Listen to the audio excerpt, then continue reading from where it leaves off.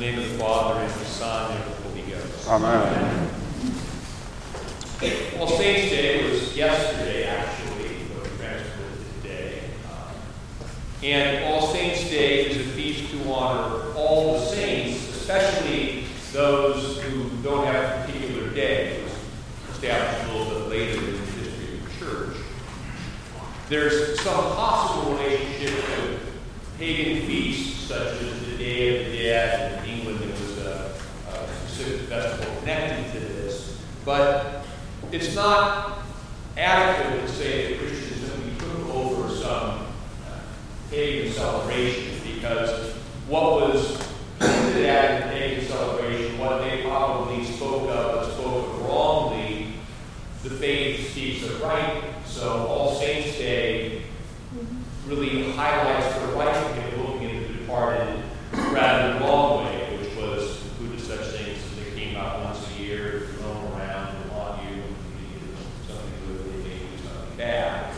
So All Saints' Day is not simply a Christian adoption of a pagan feast, but it's an expression of truth that may have supplanted the pagan error. A sense of All Saints' Day as a feast that celebrates all the saints, rather than a particular one, is perhaps highlighted by the story of the Byzantine Emperor Leo the Wise and his wife Theophano. She apparently was a very devout woman who died, and he wanted to erect a church in her honor using her name. He was forbidden to do so, so instead he erected a church in honor of all saints, of whom he trusted that she was a part. All Saints raises the distinction between who is a saint and who is not a saint.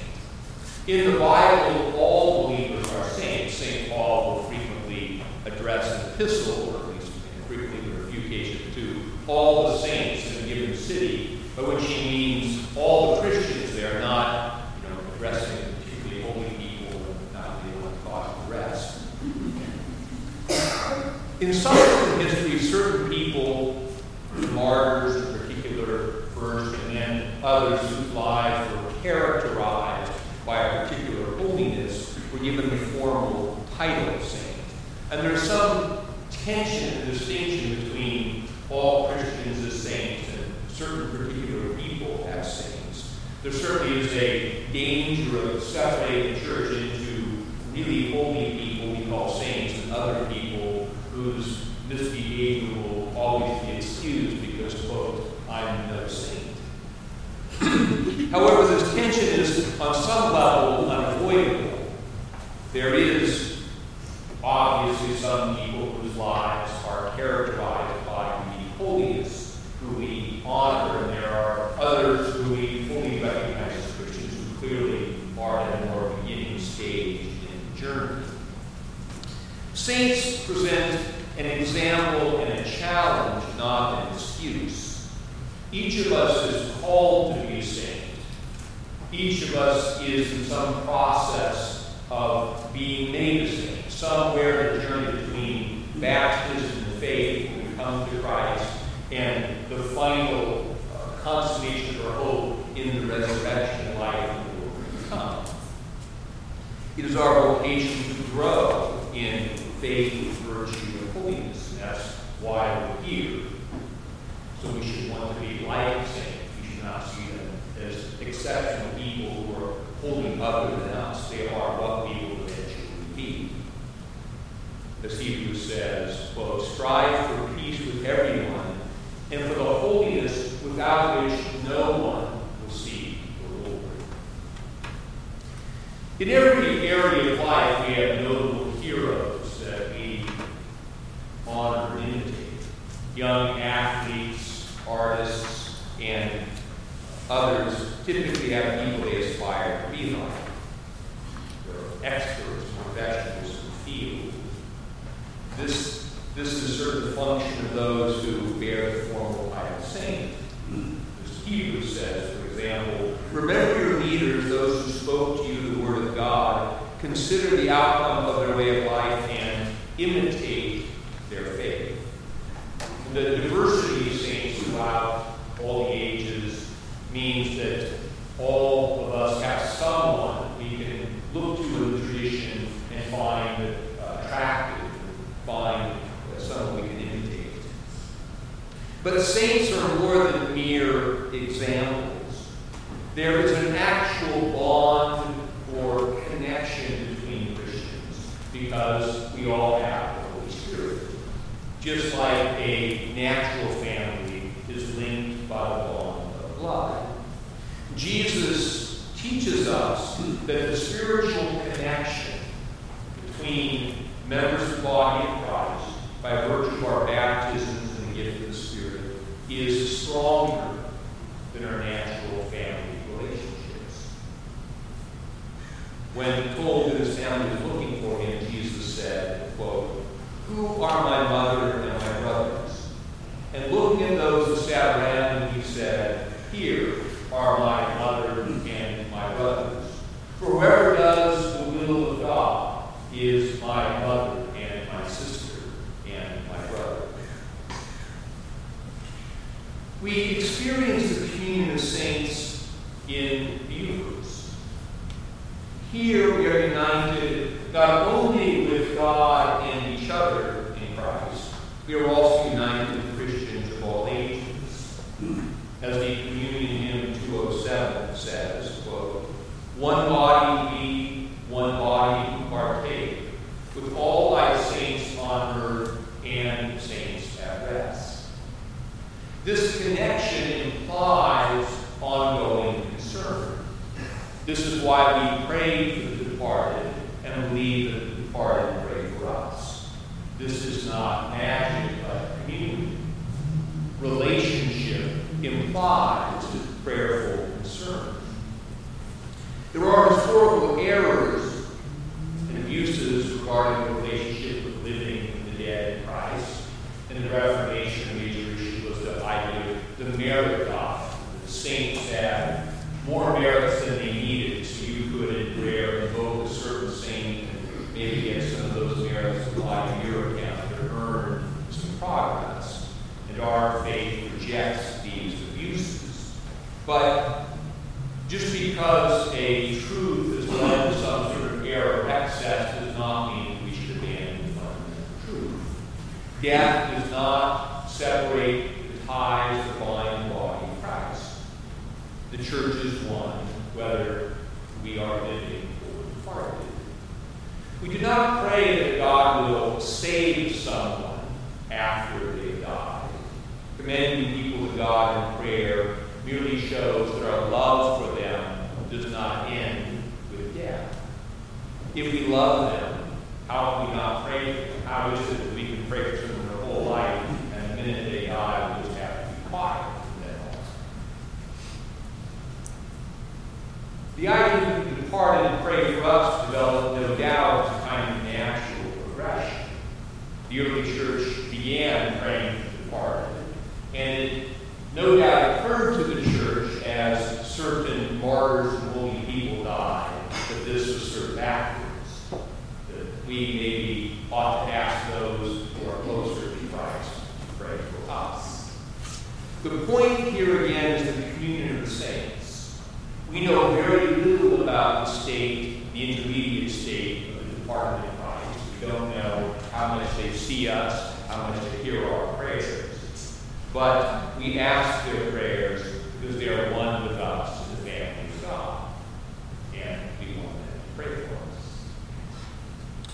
We should honor the saints just as we honor our ancestors in other areas of life. You can see this sometimes in various fields of endeavor. We certainly honor the war heroes and erect memorials to their feasts. You see this in sports and in golf, a particular example. Like I remember watching a golf tournament, maybe the Masters, when they were in some clubhouse, all these pictures of past part of golfers. It was almost like they were in church, this sort of silent honor for these gods of the sport. Our holy ancestors in faith, those who fought the eternal spiritual battle well and conquered, are worthy of more honor than those who fought some temporal battle well. The words word saint means holy one. And we are saints. We are holy by virtue of our baptism. We're holy because God has given us His Holy Spirit. It is not because of our natural virtue. We are also in the process of being made holy, and our ultimate hope is that God will finish this work in us. The church is the garden in which saints are planted and grown. It is the family of God into which saints are born, in which they go to maturity. To be a holy one or saint means that we are part of a particular story or narrative. We are called and set apart by God. We are given a new identity, a new hope, and a new destiny. And then our faith, our vocation is tested and tried. The purpose of testing is both to see if our faith is real and also to strengthen that faith. For a thing is made stronger only by exercise. The defining feature of our story is that our ultimate reward lies beyond this life, in the promise of resurrection and life in the world to come. Everything we experience in this life can be fully understood only within the larger context of our story that begins in baptism and ends in resurrection. We can only understand our lives in this world if we see them in the light of eternity. The good of this world is sacramental. It can be truly enjoyed, but only if we understand that its goal is to point beyond itself to our greater future hope. This allows us to enjoy the thing for what it is, but also not to become disillusioned or despairing when we lose it. We know that this world is temporary. The good we experience points us to the eternal joys that God has promised for us. And the loss of that good, likewise, points us to eternity. The story we live in as saints assigns a unique and redemptive role to pain and suffering. This may be the most significant thing that distinguishes our story as saints from the story of the world. The world we live in attempts at all costs to avoid pain and suffering. For every ailment, there is a pill. For every challenge, there is a promised escape. The marketing and consumer gospel promises to save us from our pain. God promises to save us through our pain. He promises us that if we persevere in our faith in Christ and in our faithfulness, our cross will lead to our resurrection, just as Good Friday led to Easter. It is very hard to live out this story of faith alone. We are not saved as isolated individuals. We are saved as members of the body of Christ, the church. The more we are disconnected from the communion of the saints, both living and departed, the harder it is to fulfill our vocation. We can't experience union with God apart from communion with His family. In the communion of the saints, we experience genuine intimacy, which is indeed human longing. In the communion of the saints, we know others and also come to be known by others. When we drift away from the church, from the examples, fellowship, and prayers of the saints, we tend to fall more frequently and be reconciled less quickly. All Saints' Day reminds us that we are called to live out our story of faith in a vast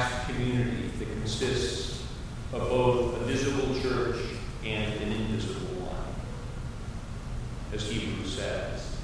Quote, since we are surrounded by so great a cloud of witnesses, let us lay aside every weight and the sin that doth so easily beset us.